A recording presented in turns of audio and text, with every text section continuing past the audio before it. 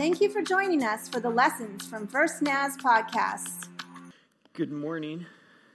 There's one more story in the life of Elijah that I had to get to, I had to tell, and we've been talking about Elijah for too long now. Like the summer, we're into almost fall, and we need to wrap up with Elijah. We could probably spend more weeks with Elijah, but this is the last sermon we have from Elijah, and this is really Elijah's farewell. Today we arrive at the last of his stories, and I'll be honest, I have loved thinking about and living in the world of Elijah through the summer.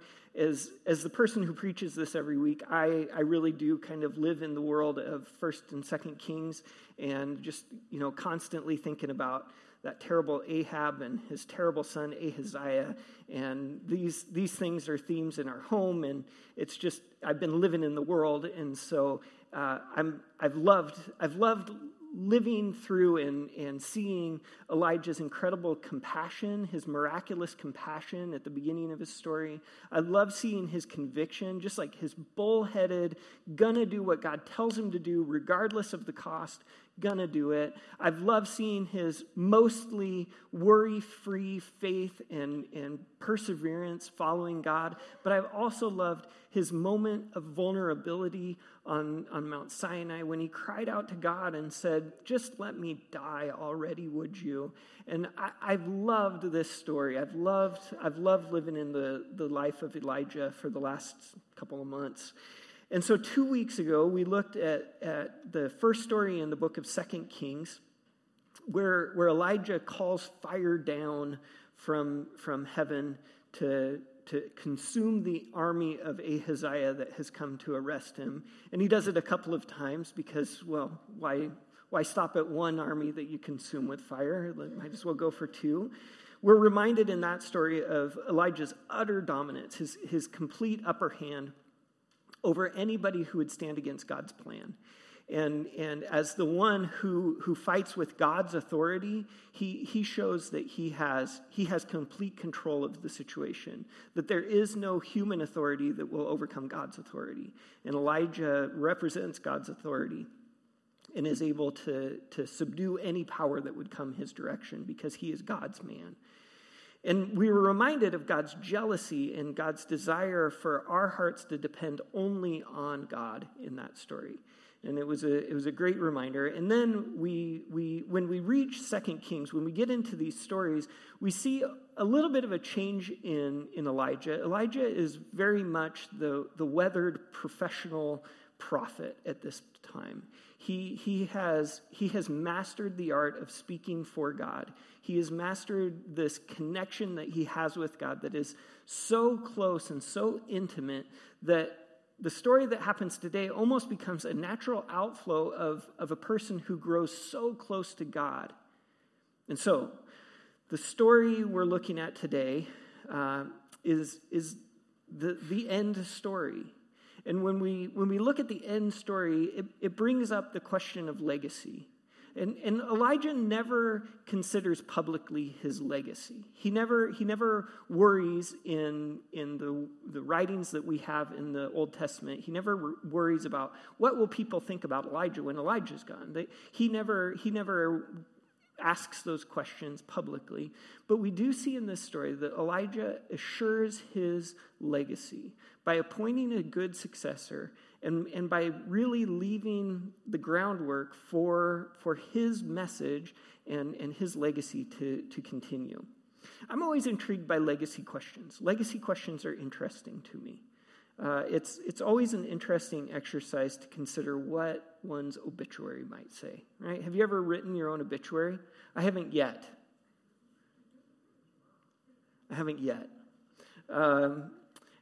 But this is an interesting. I'm always interested in thinking about what will people say. What will people say? It's interesting as someone who has probably participated in more than my fair share of funerals to have seen how people are remembered and what is worthy of remembering for family members and friends at times. And this morning maybe we will be challenged to think about our own legacy and wonder how friends and family might think about us in the future. But today we find Elijah doing what he's done throughout his life. He is being driven by the word of God. And in these stories, we don't hear God speak to Elijah. We just see Elijah act on what he has heard from God. And so Elijah never reported, or the writers never report exactly the words of God. We just see Elijah acting. As he hears from God, he goes, and he's sort of driven by the wind. And this story is a traveling story. The story begins with a foreshadowing of the major event. And in 2 Kings chapter 2, verse 1, we read, "When the Lord was about to take Elijah up to heaven in a whirlwind, Elijah and Elisha were traveling from Gilgal." So the opening really sets the scene. There's no drama here. We know what's going to happen. Everybody's on board. This is Elijah's departure. And this is really a traveling story. This is a story of moving from one place to another. As my nephew Judah famously summarized the Lord of the Rings series, there's a lot of walking in this story. It's a lot of walking. There's not a lot of drama. And in fact, there's quite a bit of repetition. And so we get into this repetition in verse 2, and it kind of... I'll read the first repetition, and then we'll continue on. But verses 2 and 3, they say, "And Elijah said to Elisha, 'Stay here, for the Lord has told me to go to Bethel.' But Elisha replied, 'As surely as the Lord lives, and as you yourself live, I will never leave you.' So they went down together to Bethel. The group of prophets from Bethel came to Elisha and asked him, 'Did you know that the Lord is going to take your master away from you today?'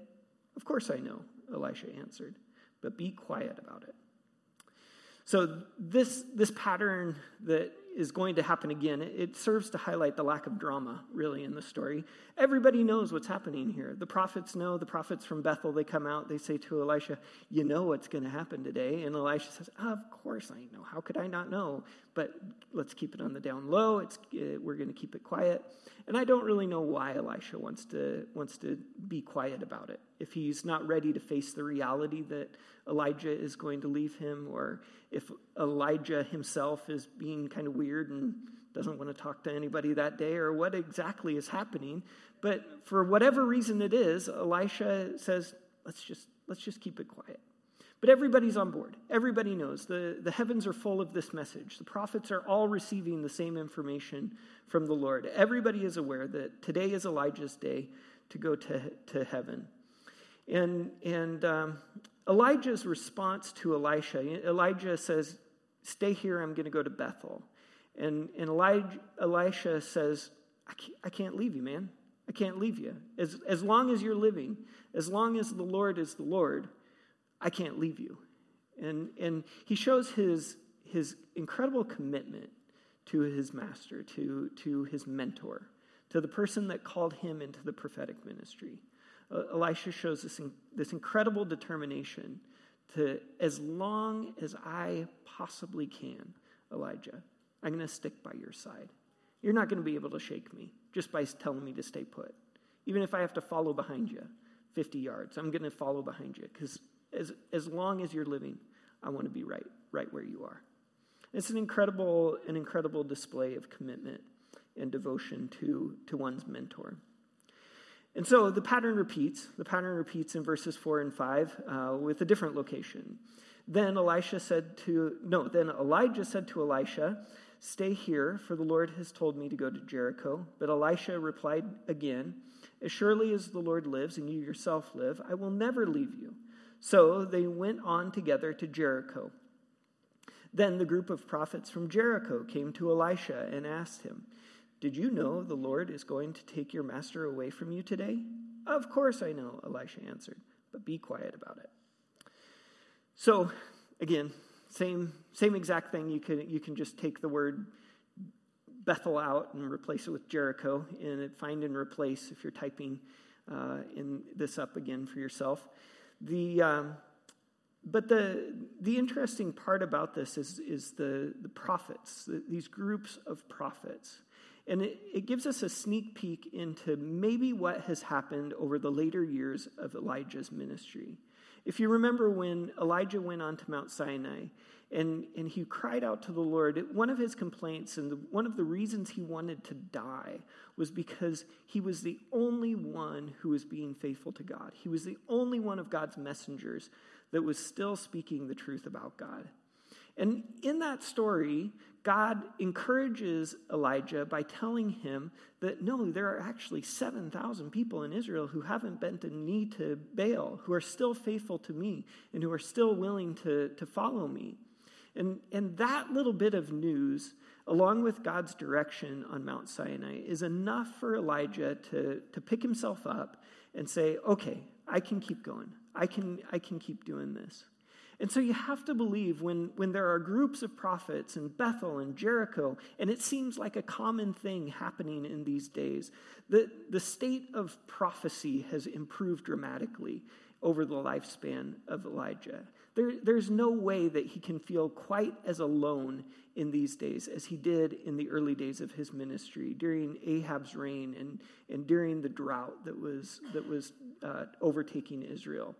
And so we see Elijah, and Elijah is also kind of the talk of the town, right? He's kind of interesting news to all of these groups of prophets. All of these prophets are hearing from the Lord about Elijah and want to talk to Elisha about Elijah. And so you have to believe these are encouraging years. As the story progresses, Elijah tries to leave Elisha one more time. And the pattern begins to repeat, but it doesn't repeat exactly the same way in verses 6 through 8. In verses 6 through 8, we read, Then Elijah said to Elisha, "Stay here, for the Lord has told me to go to the Jordan River." But again, Elisha replied, "As surely as the Lord lives, and you yourself live, I will never leave you." So they went on together. 50 men from the group of prophets also went and watched from a distance as Elijah and Elisha stopped beside the Jordan River. Then Elijah folded his cloak together and struck the water with it. The river divided, and the two of them went across on dry ground. This is just kind of interesting, right? I mean, he takes his coat and he hits the water and it divides. Elijah's prophetic and miraculous ministry has really, it appears different in 2 Kings and in these later stories than it does early on in his ministry. And honestly, Elijah begins to look a lot like Jesus in the way that his miraculous ministry takes place.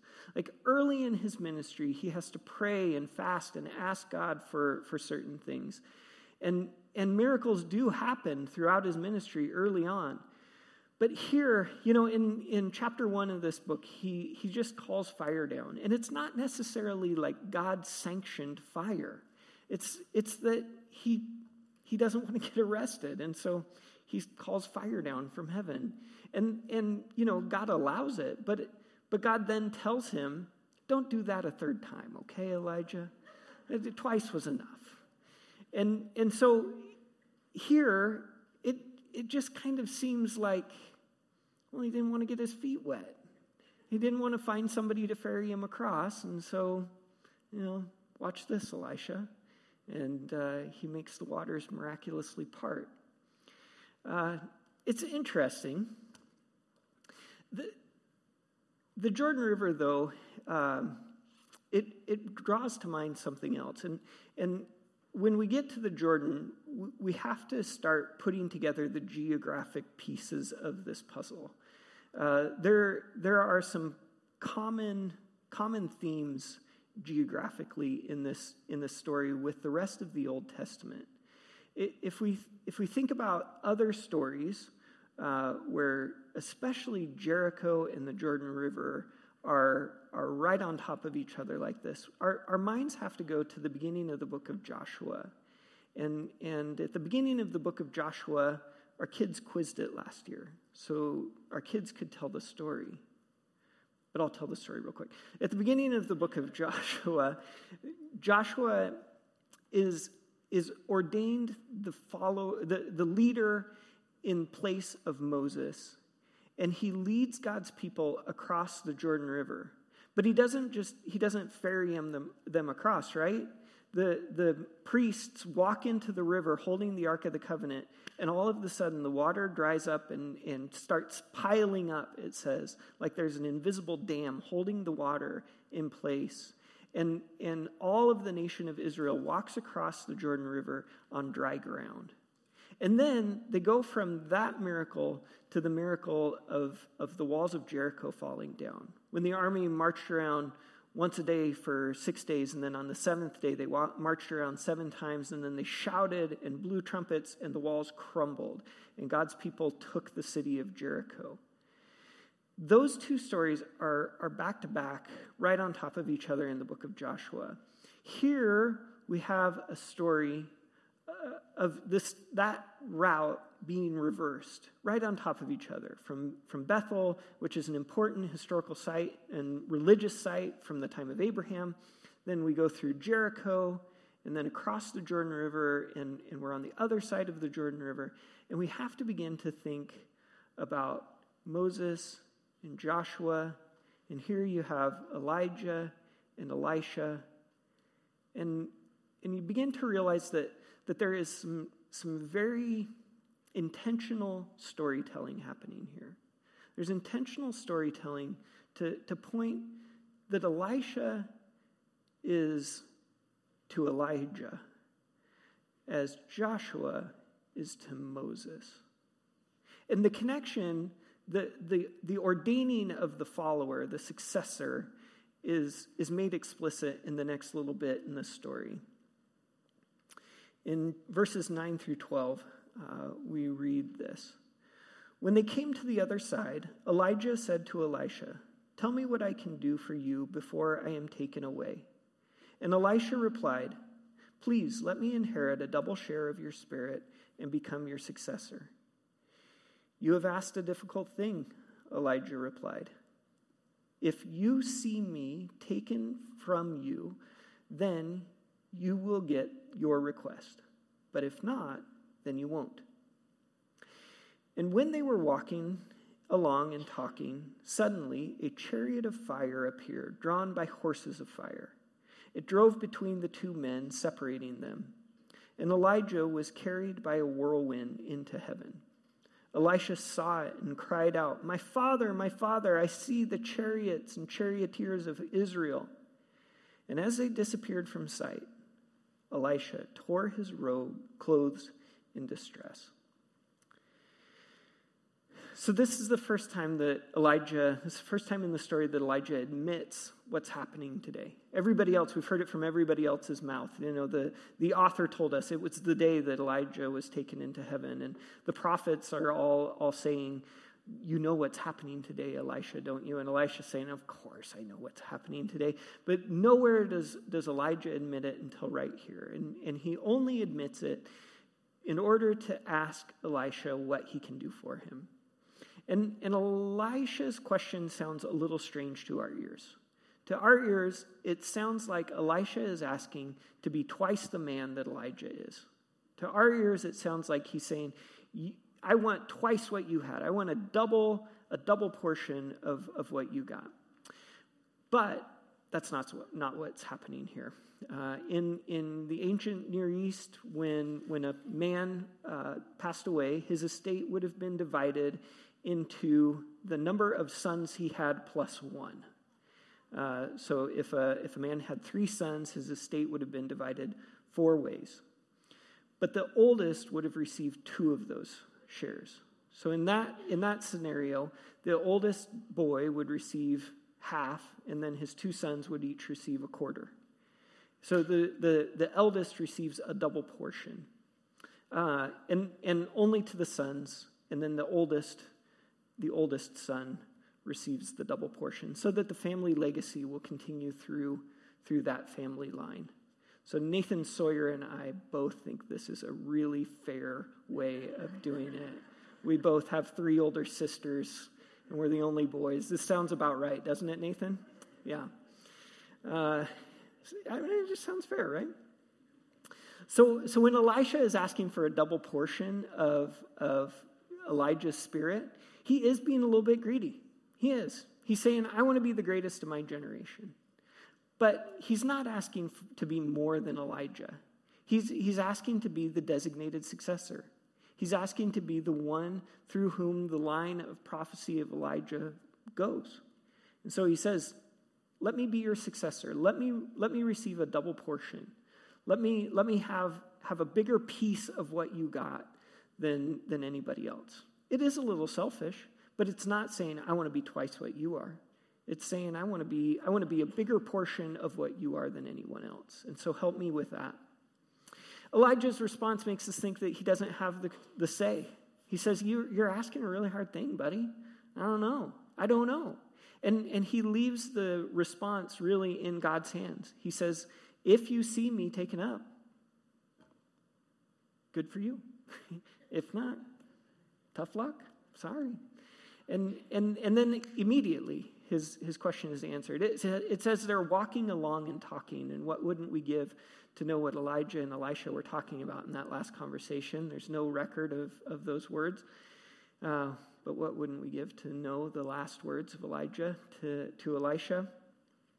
As they're walking along, this chariot of fire pulled by horses of fire comes between them, separates them, takes Elijah and takes him to heaven. This is a fitting end for Elijah. As I've talked about his career as a prophet, as he's gone from this man who begs from God, who prays fervently, who asks God, please, Lord, have mercy on this woman and her son. As he prays so fervently at the beginning of his ministry. And then as he seems to have such a close connection with God later into his ministry, that it's not because he's not praying fervently, it's because his communion with God is just so intimate and so close that he doesn't have to say, oh Lord, would you please let fire fall down from heaven and consume this army? He just, Lord, and it does, right? He is able to know God's will and to see God's hand in everything he does. And his connection with God is so intimate that it's not fitting for him to die. It's fitting for him to just be taken into God's presence. And this is an interesting thing as we consider the rest of the arc of Scripture and Jesus' arrival being accompanied by the arrival of Elijah again. And when Jesus is transfigured on the mountaintop in front of the disciples, there is Moses and Elijah standing next to him, planning for the end of the world. And God just sort of, he takes Elijah away for his special purpose.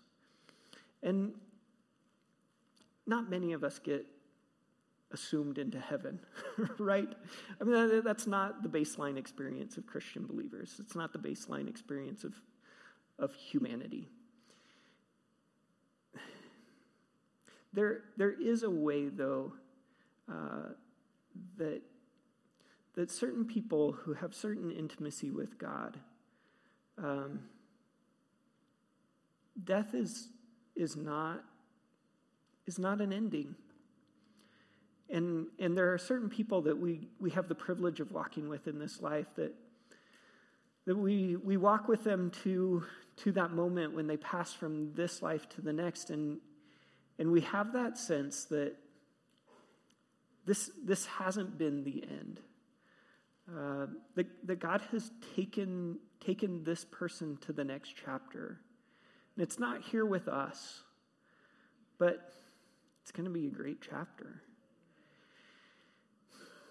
Wouldn't it be incredible if it were said of each of us that death wasn't an end for them, that their intimacy with the Lord was so great that passing from this existence into the next was just the next natural step for them, Wouldn't it be amazing if we could have the type of intimacy with God where for us to die, we can say with the Apostle Paul, for us to die is to gain.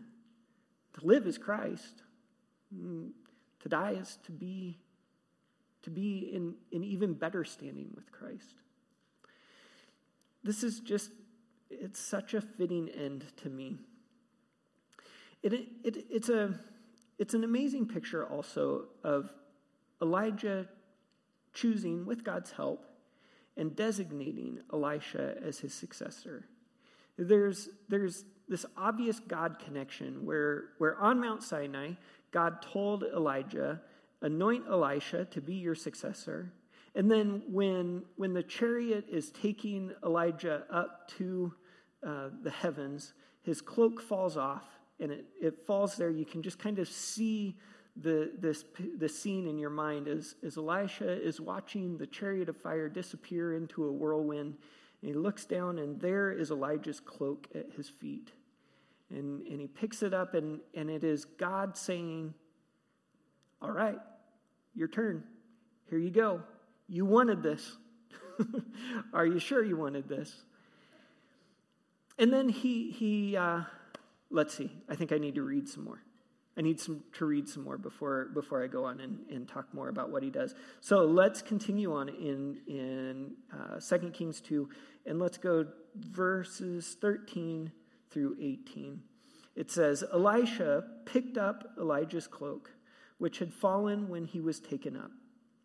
I didn't read that part before, and so you were wondering, weren't you? Like, what's he talking about? So, sorry. Then Elisha returned to the bank of the Jordan. He struck the water with Elijah's cloak and cried out, where is the Lord, the God of Elijah? Then the river divided, and Elisha went across. When the group of prophets from Jericho saw from a distance what happened, they exclaimed, Elijah's spirit now rests upon Elisha. And they went out to meet him and bowed to the ground before him. Sir, they said, just say the word, and 50 of our strongest men will search the wilderness for your master. Perhaps the Spirit of the Lord has left him on some mountain or in some valley. No, Elisha said, don't send them. But they kept urging him until they shamed him into agreeing. And he finally said, all right, send them. So 50 men searched for 3 days and did not find Elijah. Elisha was still in Jericho when they returned. Didn't I tell you not to go? He asked. And that's the end of the story.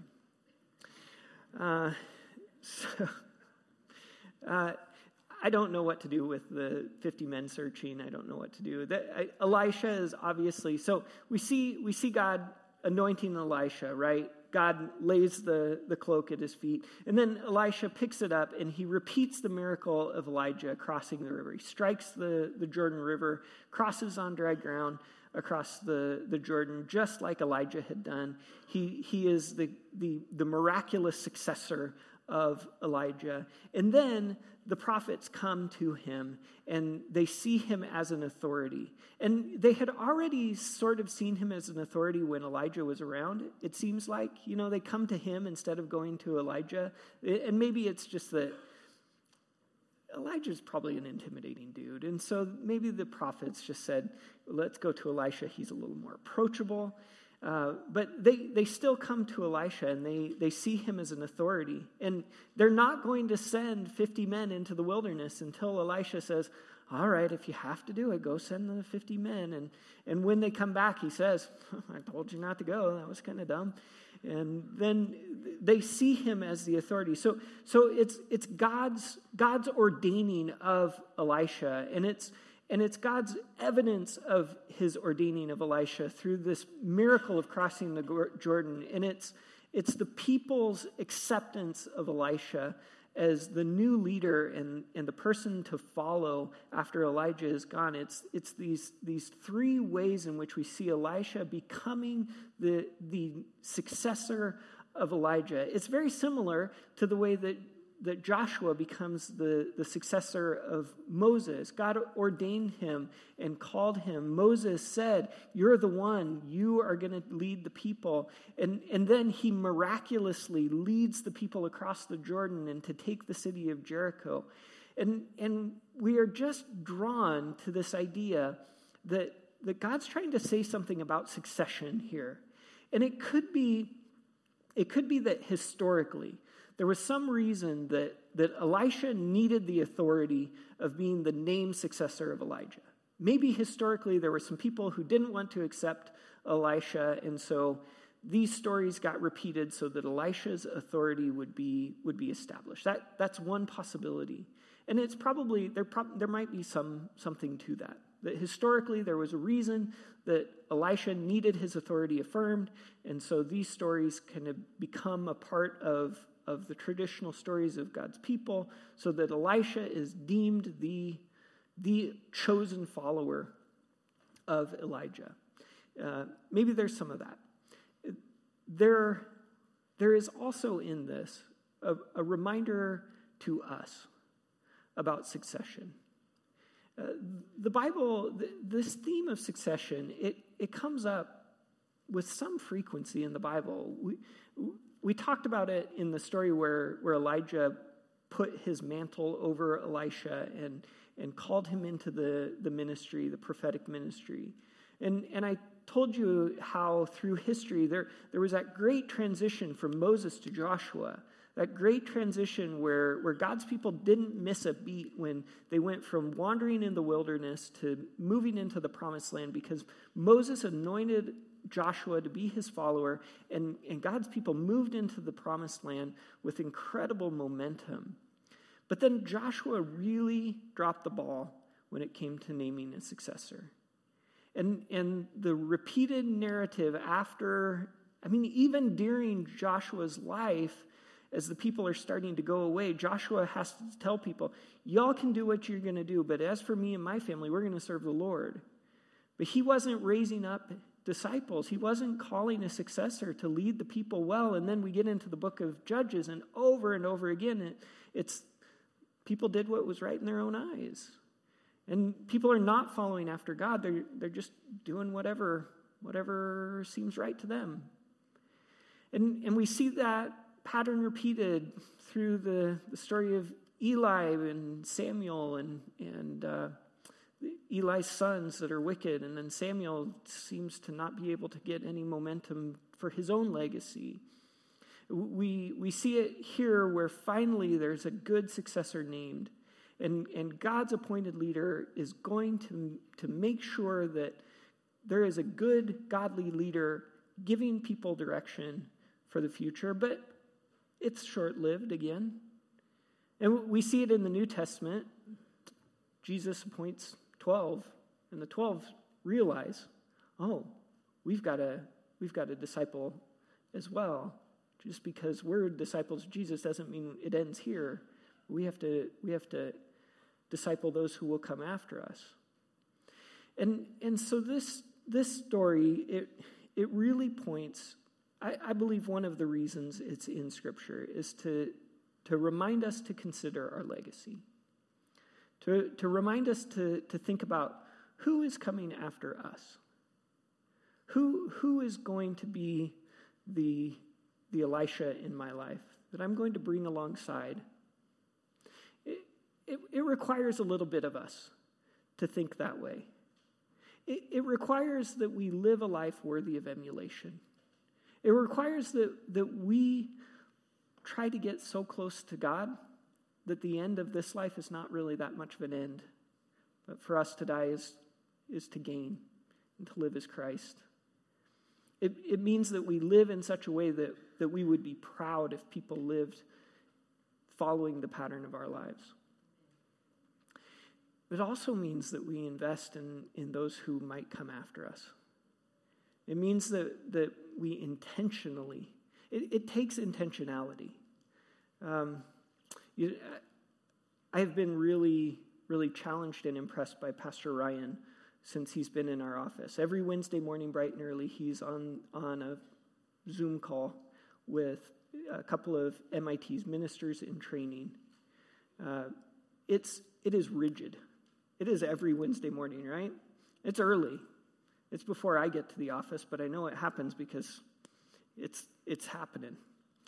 And he has intentionally carved that time out of his schedule because it's important that somebody is talking to new pastors. I don't think they're all younger than you even. They're new pastors who are coming into the ministry, listening to them, answering questions, speaking into their lives. It takes intentionality to have successors, to have people who will follow in our footsteps. And I think this is challenging to us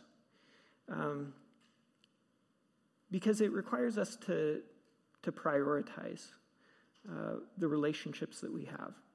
It really requires prioritizing relationships. We live in a culture that doesn't necessarily always prioritize relationships. I think it honors relationships when they happen, but it doesn't necessarily say, yes, that's important.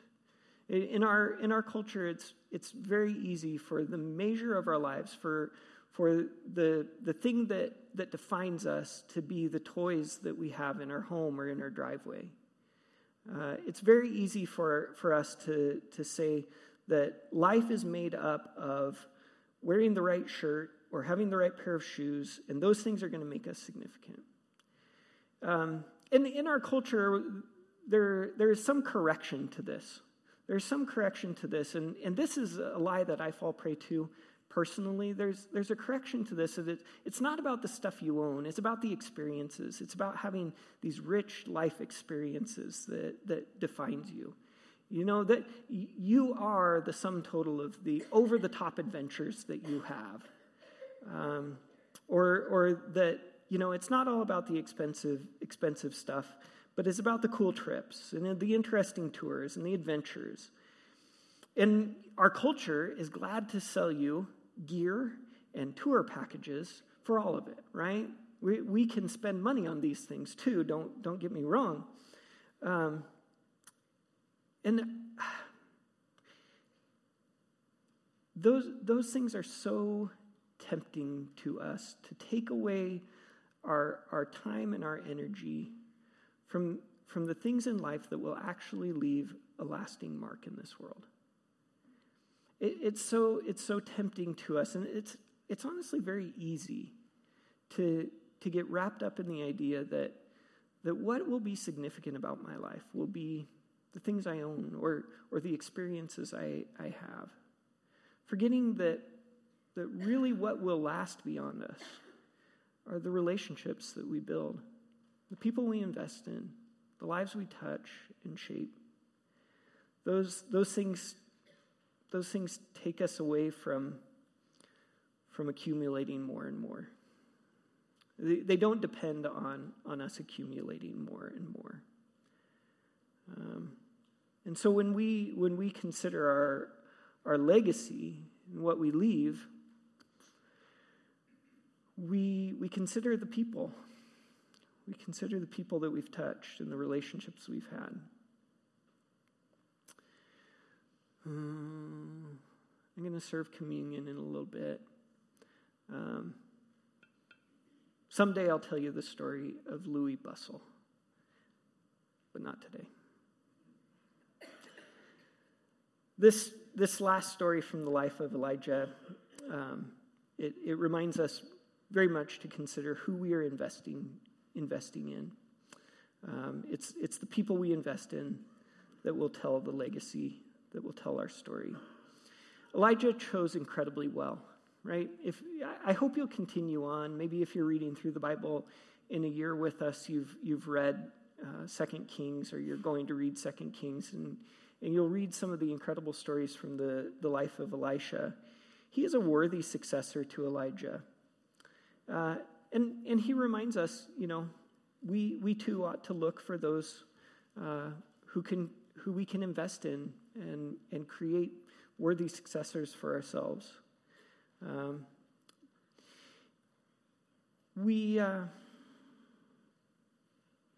Let me just address a couple of of other issues as we talk about this. I think one of the excuses we make in not investing in others is just that we didn't have anyone doing it for us, and we don't know what it looks like. I think it's rare for a person to feel as if they have been mentored in our world. I think it's rare for people to say that person was my mentor. That person really, really shaped who I am. There are a handful of those around, but that's not the experience of everyone. Can I just encourage you, if that's not your experience, let your life change the future for somebody else. Don't let other people go around the world saying, I've never had anybody invest in me. Be the person you wish you would have had. Leave the legacy you wish somebody would have left in your life. For a lot of us, maybe we don't feel like we have the wisdom or the experience or, a lot to give. I don't know that it requires much more than just pointing people to the Lord, pointing people to God, to asking the question, what's on your heart and mind, and what do you think the Lord is saying to you? And then for young people, like maybe you're thinking, boy, I hope a lot of old people are hearing this and thinking, I want to mentor somebody, and I'm going to mentor one of these people in the front row. Can I just say that in order to find a mentor, often it requires us being proactive, looking for someone who we say, I want to be like that person, and trying to get close to that person. I have found in my own life that the relationships that have had the biggest impact on me have been because I have been intentional about trying to get into the space of a person that I want to become like. So, as a congregation, this is who we claim to want to be. We want to be a growing community of all generations. We want to be a body that seeks to grow together intergenerationally. We don't want to divide ourselves. In fact, today is Family Sunday. We have our kids in our service today intentionally because we don't want to every week send our kids to a different place. We want to be together and be a body that lives together and impacts one another together. We want to do life together intergenerationally. And we do this intentionally, and we do it also by the grace of God that's at work in us. Today we're going to celebrate the grace of God, and we're going to invite the grace of God into our hearts and lives by receiving the meal of communion. Communion is one of those times when the playing field is leveled. We all come with Jesus as our host at this meal. We remember that Jesus himself has ordained communion. He commanded his disciples to partake of the bread and wine as emblems of his broken body and his shed blood on the very night he was betrayed, his last night with his disciples. And so when we come together and we celebrate this meal, we remember that Jesus has invited all of his disciples to take this meal. So in our church, we don't require that you're a member or that you're baptized or anything other than we ask that you would be seeking Jesus with your life as you come and take this meal. We remember when we take communion, every time we take it, we remember that it's a reminder of Jesus' suffering and death on our behalf. But it's also a reminder that Jesus did not finish the work that he came to do on earth. And he will come again, and he will set all things right. And again, we remember that we come as one. We come as one.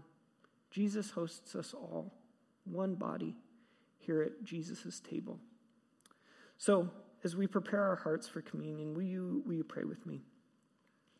Almighty God, our Heavenly Father, by your holy mercy, by your grace, you sent Jesus to be our Savior, to die in our place, to take upon himself our sin. Hear us, Lord, we most humbly pray. We thank you, God, for these gifts that you've given us.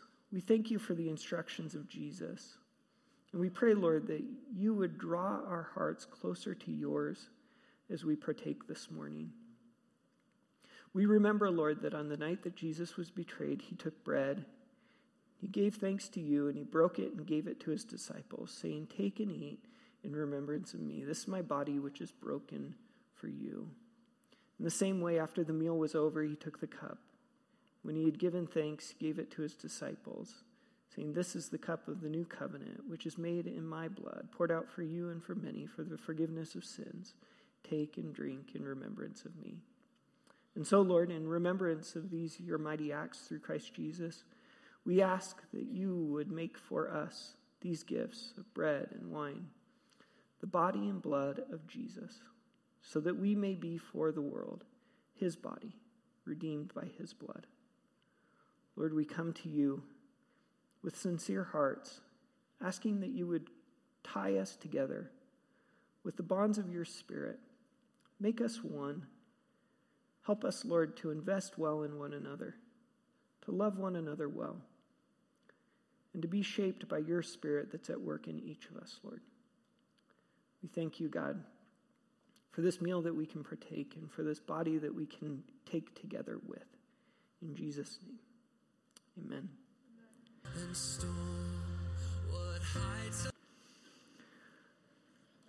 Our Heavenly Father, we thank you that you've allowed us to participate in this holy mystery. We've come as a body. We've come as one. We've remembered the suffering and death of Jesus. We've remembered the legacy of our Savior imparted to his disciples, to their disciples, to their disciples, to their disciples.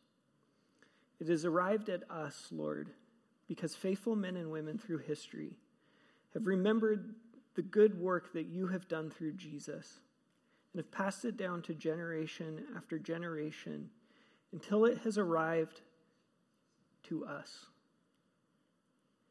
Lord, let us not take lightly what has been given to us. As Paul describes it, this treasure that we carry in jars of clay. May we invest this treasure that you have given us for your kingdom's sake. May we surround ourselves with men and women, with young people, with mentors and folks older than us, who can impart in us what we need, and we can impart in others what will encourage them along in their journey. Lord, we want to be people who are spoken well of when we're gone. But Lord, when we consider why, we really want a legacy for your sake. As we think, God, about the work that you did through the prophet Elijah, how he called Elisha and how the Spirit moved through, we recognize that it was for your glory. It was for your glory and for the sake of those who would come after that you did those great things. And so, God, we pray that our legacy would bring you glory, that you would be honored, and Lord, that we would have in mind a legacy of sowing faith, of extending your kingdom beyond us, and of seeing your reign continue on for the next generation. We need your help. And so as we have experienced your grace this morning that binds us together, we pray that your grace would continue to be at work in our hearts. We ask, God, that you would move us to be the people who would extend your good work into the world, into those who would follow us. We pray, Lord, that you would stir our hearts and open our eyes to see who it is that you would have us invest in. We trust you, Lord, and we thank you. We pray that you would go with us now into this week. Help us, Lord, to hear your voice clearly and to respond well when you call us. Thank you, God. Thank you, Lord, for your presence that's here with us and your presence that goes with us into this week. In Jesus' name we pray. Amen.